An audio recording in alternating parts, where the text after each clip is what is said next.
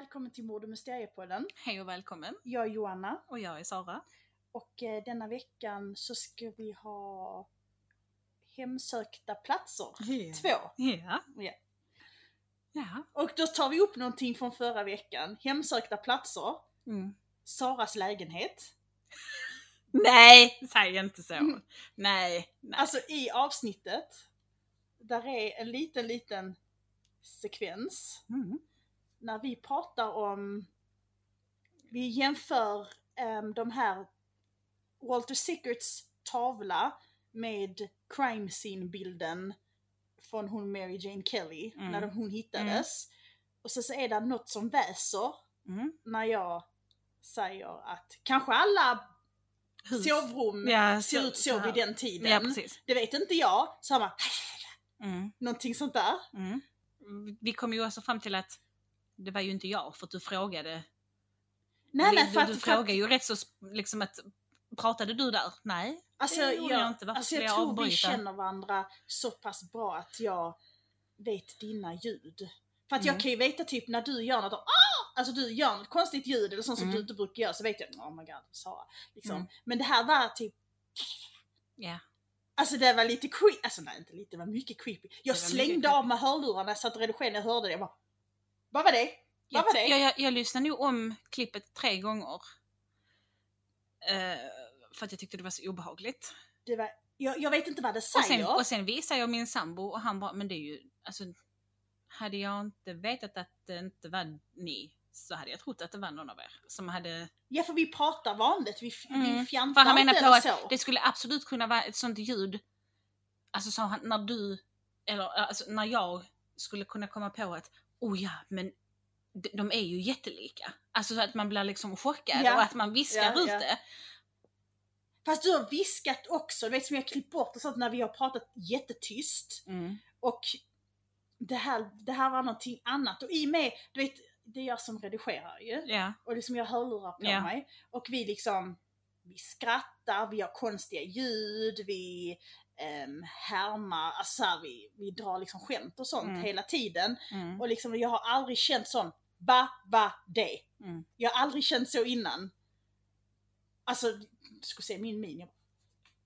Vad var det? Vad var det? Och sen så tyckte ju min sambos syster tyckte ju att hon, alltså det är precis som att någon satt emellan oss och pratade. Men vad jag vet i denna lägenheten, alltså hon som bodde här innan vi flyttade in, alltså hon har inte dött här. Alltså hon flyttade till ett äldreboende. Ja, det behöver inte vara något sånt, men hon har bott här sedan huset byggdes också. Ja, men det roliga är att min mamma läste ju den boken med Patricia Cornwell om Walter Sickert. Och hon har sagt jättemånga gånger, där är någonting, när man läser den boken så känns det typ demoniskt. När man läser den boken. Då vill jag inte ha den kvar här, tänkte jag spontant. Nej, alltså inte så, men typ hur han är som person. Du vet, när du läser om det och liksom sätter dig in i det, hur han beter sig som en person, så känns han inte så mänsklig. Alltså han känns typ en annan typ av ondska. Och så jag sa det till henne, hon bara, jag visste det.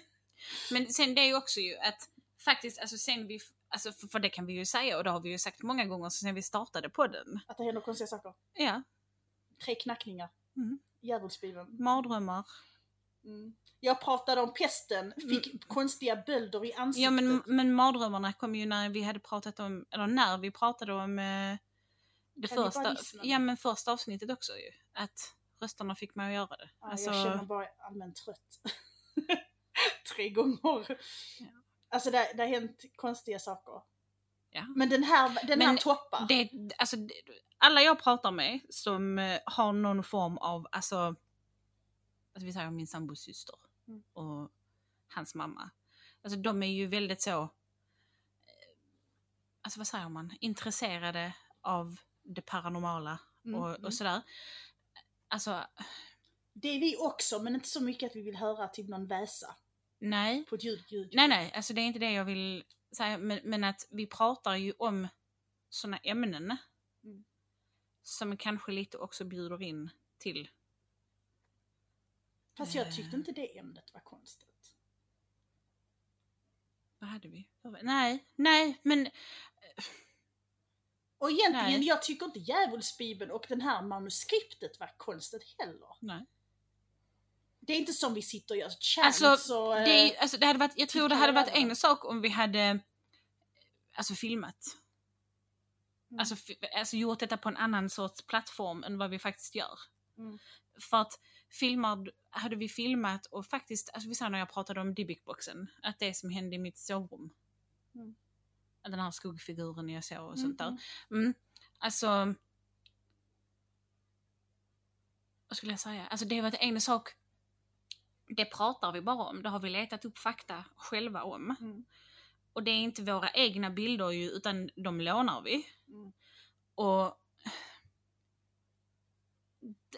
det jag menar är ju att hade vi filmat det och man hade liksom, men du hade typ lånat in, okej, detta är ju osannolikt, men att du hade lånat hem Robert the Doll, säger vi. Ja, och så hade jag pratat ja, men precis, en hemsökt docka, eller att jag hade faktiskt köpt en Dybbuk-box. Det har varit en annan sak. Det hade varit mer sannolikt att det skulle hända saker, för att det är liksom, detta blir ju bara som att man återberättar någonting. Ja, som du...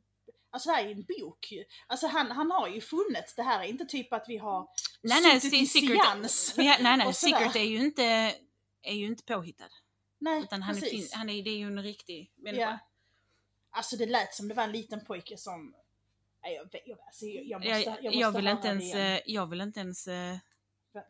Jag vill egentligen inte tänka på det, men du kommer att spela upp det, så jag kommer ju få höra det. Men, jag kommer att spela upp det. Tycker det är sjukt obehagligt. Och sen så tänker man, men det var kanske inte så konstigt. Det kanske är något där, så hör man igen, oh my god, chills. I varje sovrum, det vet jag ju inte. Men fick inte du den känslan också att, wow! Det är någonting annat. Det låter som där är någon annan fil över vår. Det låter inte som att det är från vår. Nej. När vi pratar, det låter som att... Det är någonting som blir inklippt. Ja, typ som... Ja, för att det var inte här i detta rummet som det satt. För att det avbryter dig rätt rejält. Eller så, du blir inte ens avbruten. Nej. För vi har ju inte ens hört det med våra egna öron. Och det är liksom en annan kvalitet på något konstigt. Jag kan inte förklara. Jag måste ha det igen.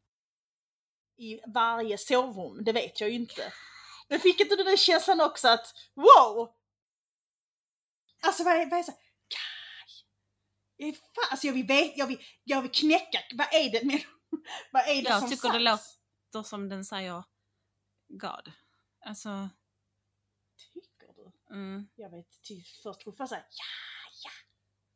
Men om någon hör något ord eller kan tyda det eller vet vad det är, hit us så up. Jag skriv till oss. Ja, snälla. Jag har hört det, jag vet inte hur många gånger jag har hört det. Eller om ni själva har varit med om något sånt. Eller det är ni som har det.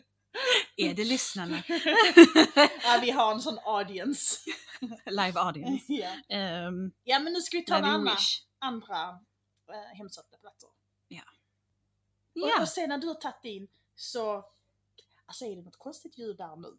Du vet när vi pratar om det så jag går. Jag säger, hej då Sara. Nice. Då får vi faktiskt hyra in oss i en liten studio. Jävligt liten studio. Typ. Nej men... Och vi ska bjuda på lite, som vi sa innan, hemsökt. Men vi ska inte bjuda in någon. Nej, vi bjuder på hemsökta platser med lite mysterier. Ja. Våra platser var nog ganska lika när vi pratade lite om det. Att det är mycket teorier och mycket sådär. Jag ska prata om en ranch i Utah som sägs vara centrum för jättemånga konstiga, skumma händelser. Och denna platsen som jag ska prata om, det har jag fått av tips från min sambo. Han är väl också lite intresserad av såna här platser. Och jag ska då prata om Skinwalker Ranch. Men kallas också för Sherman Ranch. Lite bakgrund då, att den här Skinwalker Ranch är 207 hektar stor och ligger i nordöstra Utah i Uinta County på gränsen till Ute Indienreservatet. Namnet Skinwalker Ranch kommer från Navajo-legenden om Skinwalkers. Namnet Skinwalker Ranch kommer från Navajo-legenden om Skinwalkers. Skinwalkers är ett folktroväsen eller en kryptid. Ja, igen kryptid. Ja. Var inte det Matman också det? Jo. Du kommer ihåg? Ja, ibland så. Ja. De är mänskliga, men kan ta formen av olika djur. Som Europas legender om varulvar så är skinwalkers också människor som utsatts för någon form av förbannelse. Så dessa kan transformera till djur. Främst till vargar men också till björnar eller rovfåglar. Skinwalkers är mer kända som inom de här stammarna som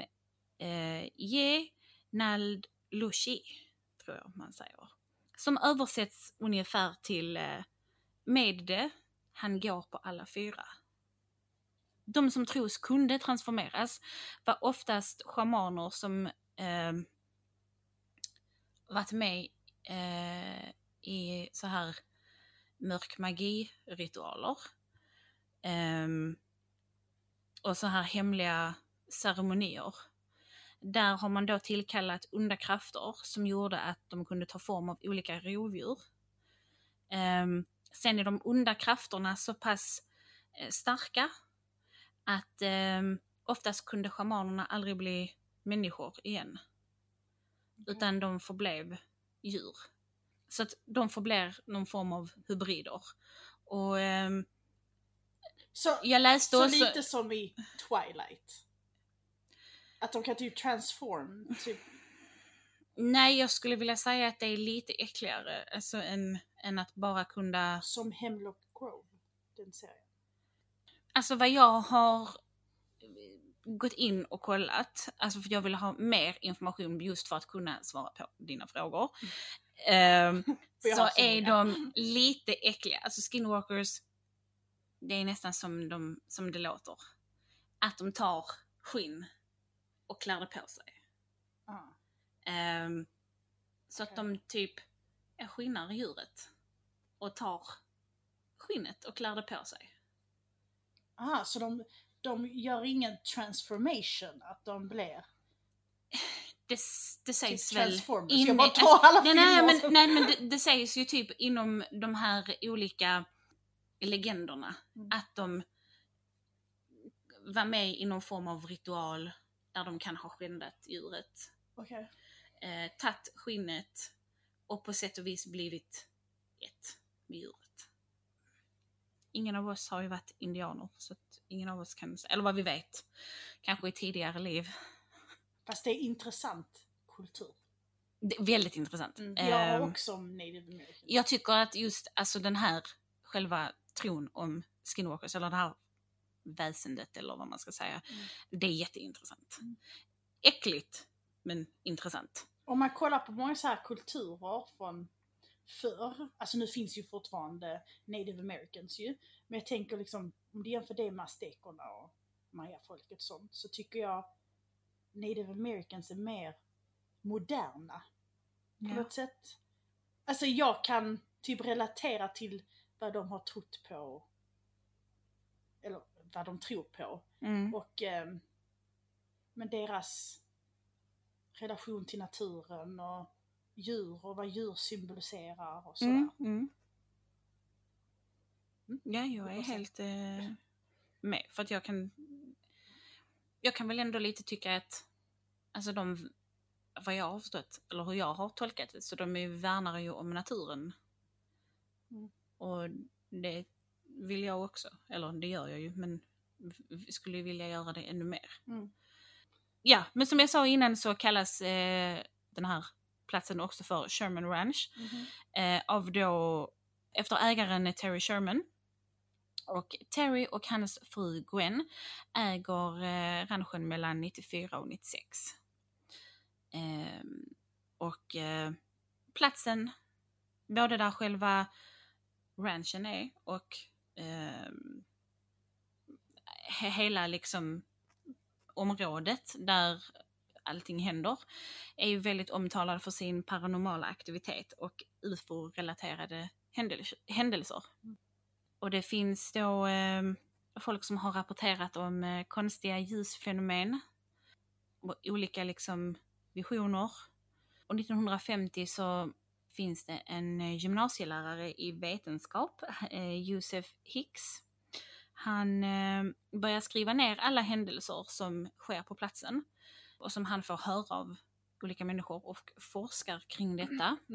Och ger ut en rapport, sån här scientist report, tillsammans med en Dr. Frank Salisbury som heter då The Utah UFO Display, a scientist report. Och denna ger de ut 1974. Rapporter, alltså främst då är det rapporter om konstiga varelser, då skinwalkers som sägs finnas där. Och UFOn fortsätter liksom att ske efter detta. Tror de bara skinwalkers finns där i det området, eller tror det finns lite här och var? Eftersom att det gränsar ju till ett sånt här reservat. Så i bergen intill, kan dela den bilden, så är där ett jag vet inte, någon djurliknande varelse som kryper runt bland stenarna. Du ser det rätt så tydligt. Alltså det ser ut som att någon kryper emellan stenarna. Så det tror de väl finns där. Jag läste någonstans om sådana här Black-Eyed Children, att det ska finnas där. Ja, men olika skuggfigurer. Jag vet inte om du har hört om Marteboljuset på Gotland. Det är typ som... det är ju det här klotformade ljuset som sägs komma längs en landsväg. Och folk har sagt att det är typ, alltså att det är UFO, att det är liksom någonting paranormalt. Och folk har alltså forskat kring Marteboljuset också. Men aldrig kommit fram till riktigt vad det är. Det är många som har sett det. Ja. Och det är flera år, alltså flera människor varje år som ser det här Marteboljuset. Och Marteby, alltså det är som ett klot då ju, som lyser och flyttar typ på sig. Det är som svävar lite fram. Okay. Sådana här ljusfenomen sägs finnas på platsen. Det sägs ju också, som jag sa, finnas skinwalkers. Jag läste ju om Black-Eyed Children och olika liksom skuggfigurer, olika farkoster, okända så här, UFO sägs synas där, och det är bara en sån plats liksom för där typ allting händer. Det bjuder in. Ja, jag läste någonstans att det fanns... Så vissa platser händer ingenting på vissa platser händer allt. Ja, men att, tydligen för att det händer så här mycket, det är för att det finns portaler runt om på själva ranchen. Men det är heller ingenting som folk har kunnat hitta. Så att det finns inga argument som riktigt styrker det. Nej. Det blir 1994 och då köper lantbrukarparet Terry och Gwen Sherman den här ranchen. I boken The Hunt for the Skinwalker berättar paret Sherman om deras boskap som stympades mitt på ljusa dagen med kirurgisk precision. Där var inget blod som hittades. Ja, precis. Djuren, alltså de var döda och tömda på blod. Men där var inget blod vid djuren. Dock så ska stympning av djur varit en del i folktron i det här, i det här området. Många år innan paret kom dit. Och detta här kallas också för oförklarlig boskapsdöd. Familjen ska ha jagats av konstiga flygande objekt och svävande kulor av ljus. De kunde höra röster ur tomma intet och har upplevt poltergeist-aktivitet på ranchen.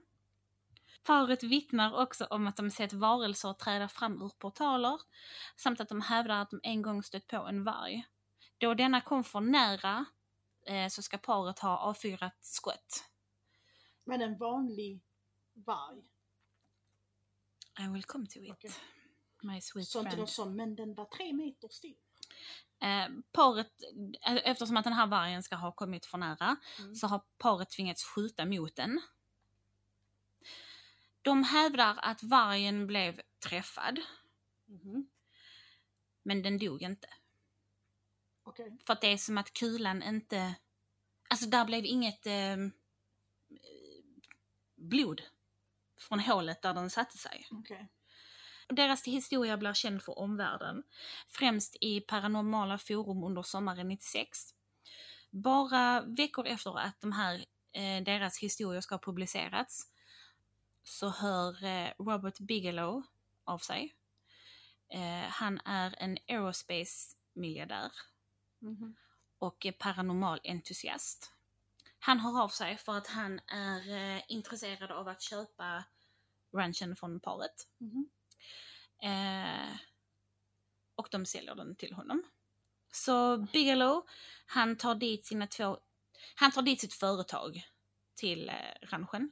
Det är då The National Institute for Discovery Science och Bigelow Advanced Aerospace Space Studies. För att han vill då forska på platsen för att se om han kan skina lite ljus på alla historier och så här.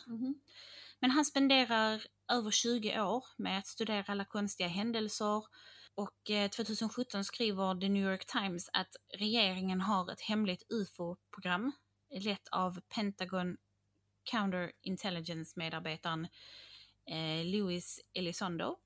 Enligt artikeln så 2007 ska senator Harry Reid av Nevada träffat då en tjänsteman från Defense Intelligence Agency.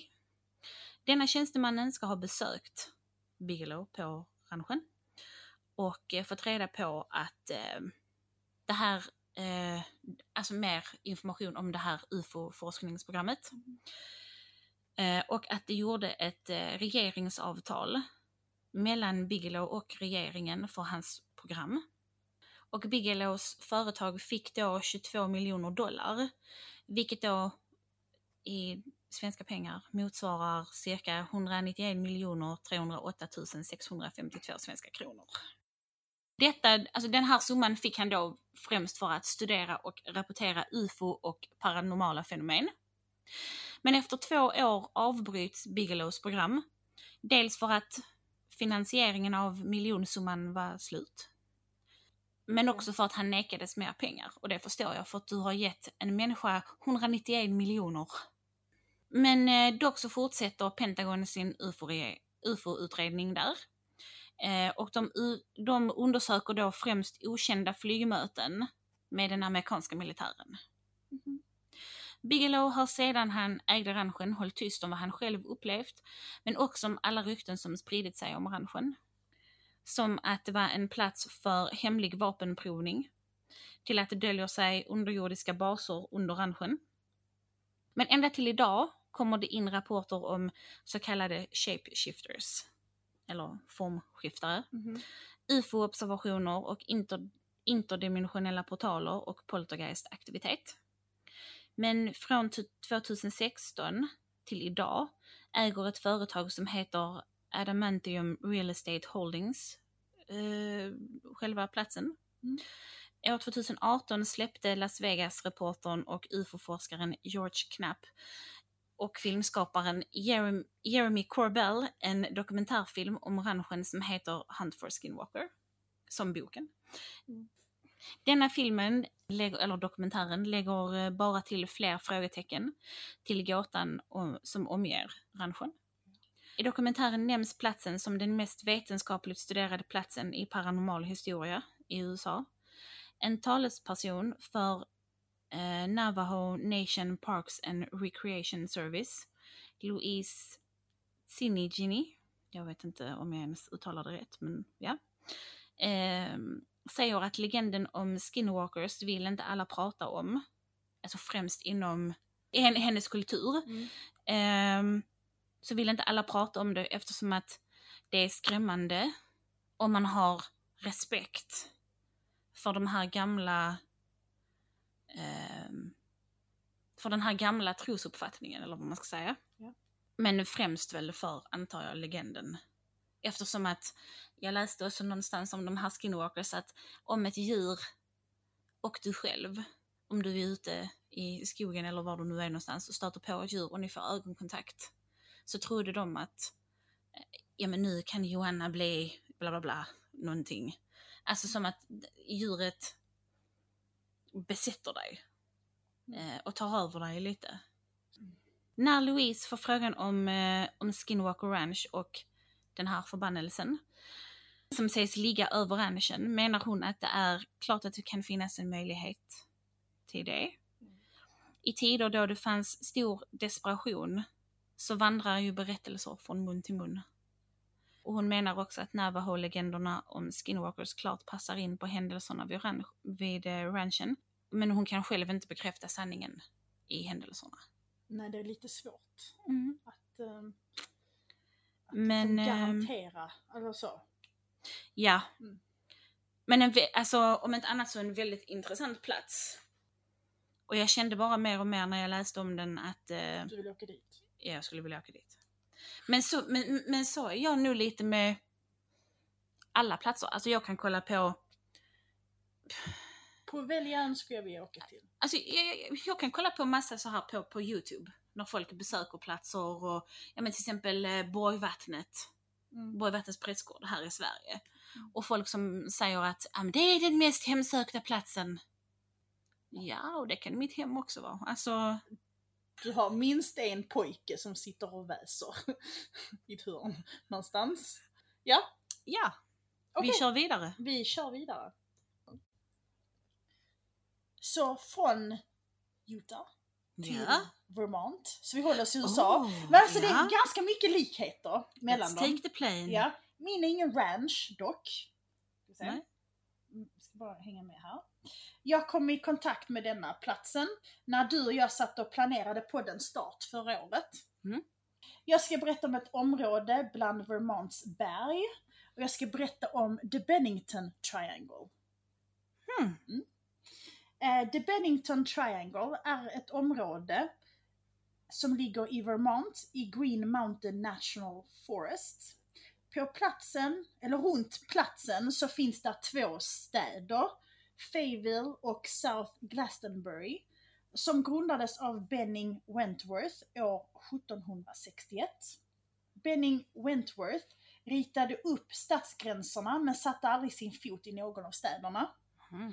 Området där konstiga saker har hänt bildar en triangel på kartan över området. Och jag kommer lägga upp det på Mordmysteriepodden på Instagram och även Mordmysteriepodden på Facebook. Yeah. Och det är på grund av grundaren Benning Wentworth och att det bildar en triangel som har fått sitt namn, Bennington Triangle. Okej. Vad är det då med denna platsen? Native Americans har länge vägrat att gå i närheten av the Glastonbury Mountains om det inte var för att begrava de döda. De tror att det vilar en förbannelse över området på grund av de 4 vindarna. Och de 4 vindarna är vindar som blåser från norr, söder, väster, öster samtidigt. Detta är ju en myt för att det inte är bevisat att det blåser från alla 4 hållen samtidigt. Men vädret är väldigt okontrollerat där och det kan hastigt slå om. Alltså från varmt till kallt. Jättehastigt. Och det som växer där växer i konstiga vinklar. Okay. Native Americans tror också att en av stenarna på toppen av berget att det är en magisk sten. Och de tror att den kan svälja en människa hel. I tidningen X-Project Paranormal rapporterar Davy Russell att står man på den här stenen och tittar ut över utsikten så kan man sväljas helt och bara försvinna och ingen hör från en igen. Städerna Fayetteville och South Glastonbury var en gång i tiden 2 helt normala städer. Och man försökte, när de grundades så försökte man få igång området. Men det visade sig vara svårt. Då, vet du, man försöker odla, så försöker du ju få igång marken och så att det kommer igång. Så att det blir näring och att det kan växa. Okay. Ja, för du kan ju inte odla vad som helst var som helst. Du måste måste vara rätt regioner för vissa saker. Ja. Som till exempel ananas kan du ju inte odla i Sverige till exempel. Nej. Och sen, som jag sa innan, så ändrar ju sig vädret helt hastigt. Så att de här odlingssäsongerna blev mycket, mycket kortare, så att det kunde liksom aldrig växa klart. Och det var egentligen tänkt att det skulle vara en gruv- och timmerstad. Men på grund av den tuffa terrängen så var det svårt att göra vägar för att kunna få fram lasten. Och vid stort regnoväder så spolas de här vägarna som invånarna hade gjort. Och då valde majoriteten att flytta därifrån. För att starta företag i andra städer där det funkar lite bättre. Och endast en familj på 3 personer stannade kvar. Idag så bor där 8 stycken i dessa 2 städer som är praktiskt tagna spökstäder. Och det konstiga som händer på platsen är det mystiska försvinnanden. Cirka 40 oförklarliga försvinnanden har skett enligt vissa källor. Dock är det 5 stycken som hände mellan 1945 och 1950 som är de mest kända och de man kan bevisa. Alltså de där finns rapporter om. De andra liksom vet man inte, är det bara en tale eller är det en legend? Vet, för att de andra kan inte hitta så jättemycket fakta. Och vilka är de här 5 försvinnanden då? Den 12 november 1945 så var den 74-åriga Middy Rivers ute och jagade och samtidigt ledde en grupp som bestod av 4 andra jägare. Han kom lite före gruppen och där bara försvinner han. Man börjar söka efter honom och det enda man hittar är ammunition, alltså en kula från hans gevär.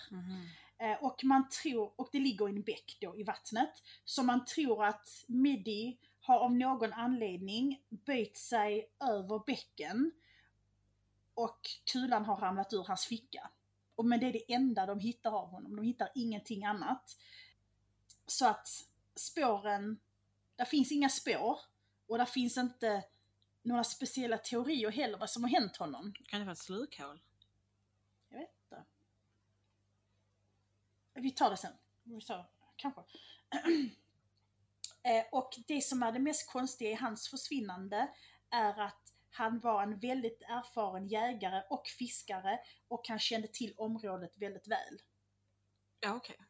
Det kan ju också vara att han, tänkte jag, att han kanske har blivit förvirrad. Han är ändå 74.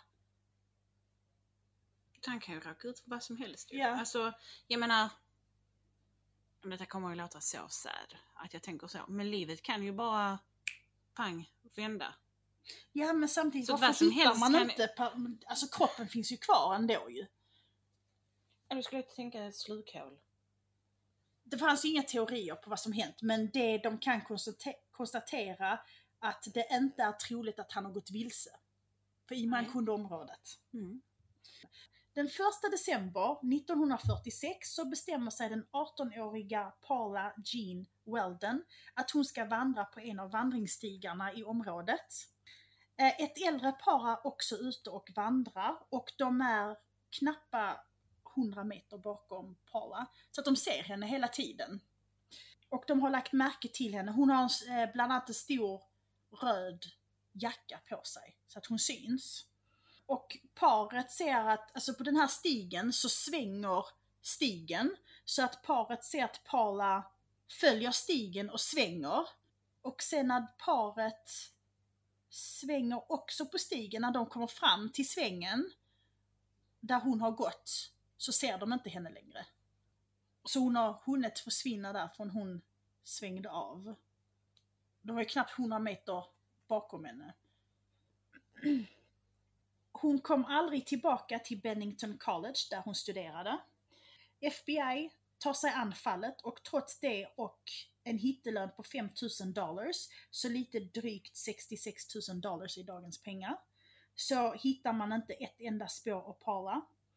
Man tycker ju att på grund av denna röda jackan så borde man hittat henne.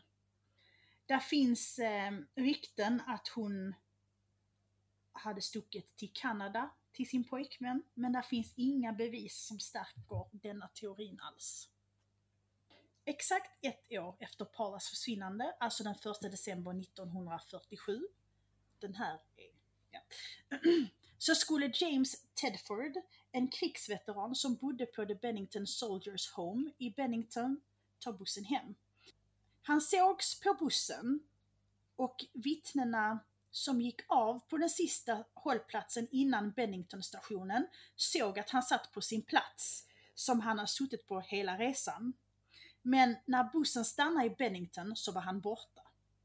Så från att alla har stigit av bussen, sett honom, dörrarna har stängts, bussen har gått vidare och när de kommer till nästa station så är han borta. Så han har försvunnit bara så. Han har inte gått av. Hans bagage var fortfarande på hyllan över hans säte. Och en busstidstabell som han har hållit under resan låg på hans plats. Ingen har sett James sedan den dagen. Och det ska ha försvunnit ytterligare 3 jägare under samma år. Men som jag sa innan så finns det inte tillräckligt med bevis för att veta om de här försvinnanden har hänt. Okay. Den 12 oktober 1950 följer 8-åriga Paul Jeffson med sin mamma för att hon ska ut och mata och ta hand om några grisar. Paul stannar kvar i bilen medan hans mamma går iväg. Och när hon kommer tillbaka cirka 1 timme senare så är hennes son borta. Man söker igenom området efter pojken. Och hans mamma sa då att han hade en röd jacka på sig, precis som Paula. Så han borde ju vara lätt att se i en, ja men liksom ute. I den terrängen och precis, skogen. Ja. Men de hittar inte honom. De söker efter honom med sökhundar och hundarna leder utredarna till motorvägen. Sen tar spåren helt slut där. Och han har aldrig hittats heller. Lite drygt 2 veckor efter Pauls försvinnande, alltså den 28 oktober, så är 53-åriga Frida Langer ute och vandrar med sin kusin Herbert Elsner. De hinner inte komma långt från sin tältplats innan Frida råkar ramla ner i en bäck och blir blöt. Hon säger till Herbert att jag går tillbaka till tälten och byter om och sen kommer jag ikapp dig igen. Herbert väntar in sin kusin, men när hon inte kommer tillbaka så går han tillbaks till tälten då och det visar sig att Frida aldrig kommit tillbaks till tältplatsen. Så hon har försvunnit någonstans på vägen från där hon var med sin kusin och tältplatsen. Och ingen har sett henne sedan hon stod med sin kusin. Man inleder sökningen efter henne och kollar noggrant igenom området 5 gånger utan att hitta Frida. Men den 12 maj 1951 så påträffas Fridas kvarlevor nära Somerset Reservoir. Hennes kropp var så nedbruten att man kunde inte fastställa en dödsorsak. Men det konstigaste är att där hon hittades hade man sökt igenom noga flera gånger utan att hitta någonting. Så hon måste ha blivit dumpad vid ett senare tillfälle. Så, teorierna då. Många tror att det kan vara en seriemördare i och med att det hände under 5 år och det hände på vintern. Så tror de att det kanske har kört någon och plockat upp de här människorna för att det har varit kallt. Och i och med att spåren efter Paul slutade vid motorvägen så tror de att kanske han har plockat upp honom där och att Paula, när hon vände om vid den här stigen krönet. Ja, att det har kommit en bil där och plockat upp henne. Men det förklarar ju inte han på bussen. Till exempel. Och varför skulle hon Frida vilja åka med någon? Hon ska bara till tältet och byta om. Så många tror att det kan vara en trolig förklaring, men det är ändå, det är liksom ett pussel, men det fattas så många bitar att du kan inte se motivet ändå. Nej. Och sen är det många som tror att i och med att vädret ändras helt häftigt där, så att det kan vara liksom skönt och behagligt och sen så nästa sekund ska det vara jättekallt, så tror de att kanske de här 5, att de har alltså varit ute och gått, och sen har det blivit så kallt att de har sökt skydd någonstans, och sen har de inte insett att de håller på att frysa ihjäl, eller att de har, medan de sökt skydd så har de ramlat ner någonstans där de inte kan bli hittade. För det finns tydligen många gruvor och så där i området. Men jag tycker inte heller den är 100%. För att till exempel han på bussen, varför skulle han börja frysa helt plötsligt? Och ska han ta... kanske inget sjunkhål heller. Nej, varför skulle han liksom... Hur tar han sig ur bussen i så fall? Utan att någon märker det. Kanske han hade börjat frysa i bilen. Men det kan också vara, vet, en unge. Så jag är uttråkad, nu går jag och letar efter grodor eller något. Alltså jag vet inte. Och sen kanske han har blivit upplockad av någon. Ja, det är mycket möjligt. Ja. Det kan vara en sån sjuk. Ja. Sen finns en annan teori. Det Bennington-monstret. Som är besläktat med Bigfoot. Och det har rapporterats många sightings av typ en apman som är lite drygt 1,80, som springer runt i området och i skogarna runt bergen. Så många tror att det kan vara det här monstret som är skyldig. Men igen, var skulle han då ta dem någonstans? Och på bussen? Jag köper ju inte han med bussen, men det kan ju ha hänt något annat med honom. Att han bara försvinner? Egentligen. Ja, nej, men han behöver ju inte försvinna. Alltså, så, jag vet inte riktigt. Att han har smittat av med de andra. Ja, och att det är ingen som har... Att han blir typ spelar död. Ja, alltså... jag vet inte. Ja, något sånt. Alltså, jag vet faktiskt inte. Men att, alltså, jag kan ju köpa allting i skogen. Alltså väderförhållanden. Jag vet inte faktiskt. Nej. Och den sista teorin. UFOn. För det har rapporterats att man har sett konstiga ljussken, hört konstiga ljud och konstiga lukter. Och, i Vermont, alltså Vermont är tydligen en hotspot för UFO-sightings. Det vet ju New Jersey också. Och det ligger ju där omkring. New York, New Jersey där. Så att den här teorin växte ju fram på grund av det. Att det kanske är alien abductions. Men igen, han på bussen. Jättekonstigt. Alltså jag bara tänker, alltså i X-Files kan ju allting hända. Alltså där kan du ju bli abducted vad fan som helst. Så att jag tänker att tror man nu på det, så visst. Absolut.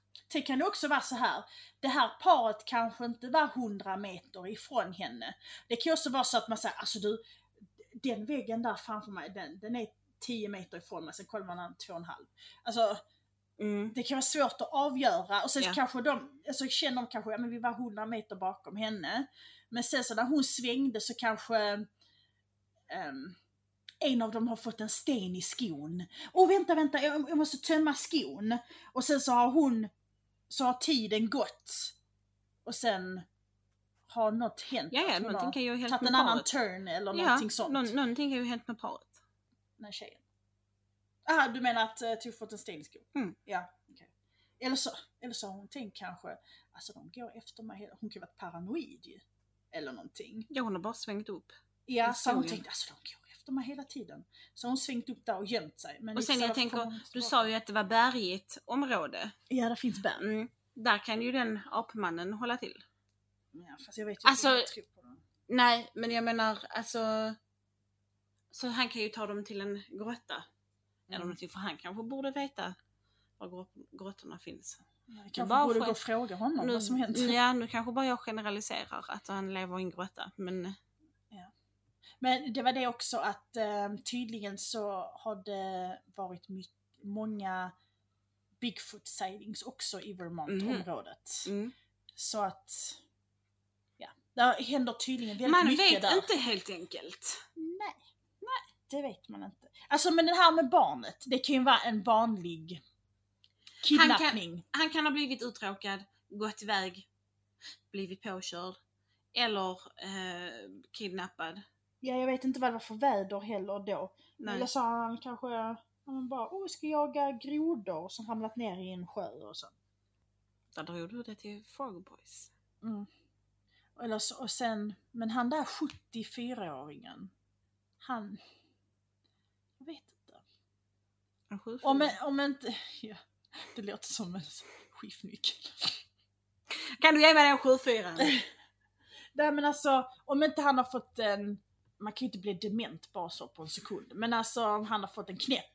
För att jag tänker någon som kan ett område borde ju inte gå vilse. Nej men jag sa ju det, livet kan hända. Livet kan bara poäng. Så, där föll han ner och dog. Eller han fick en hjärnblödning.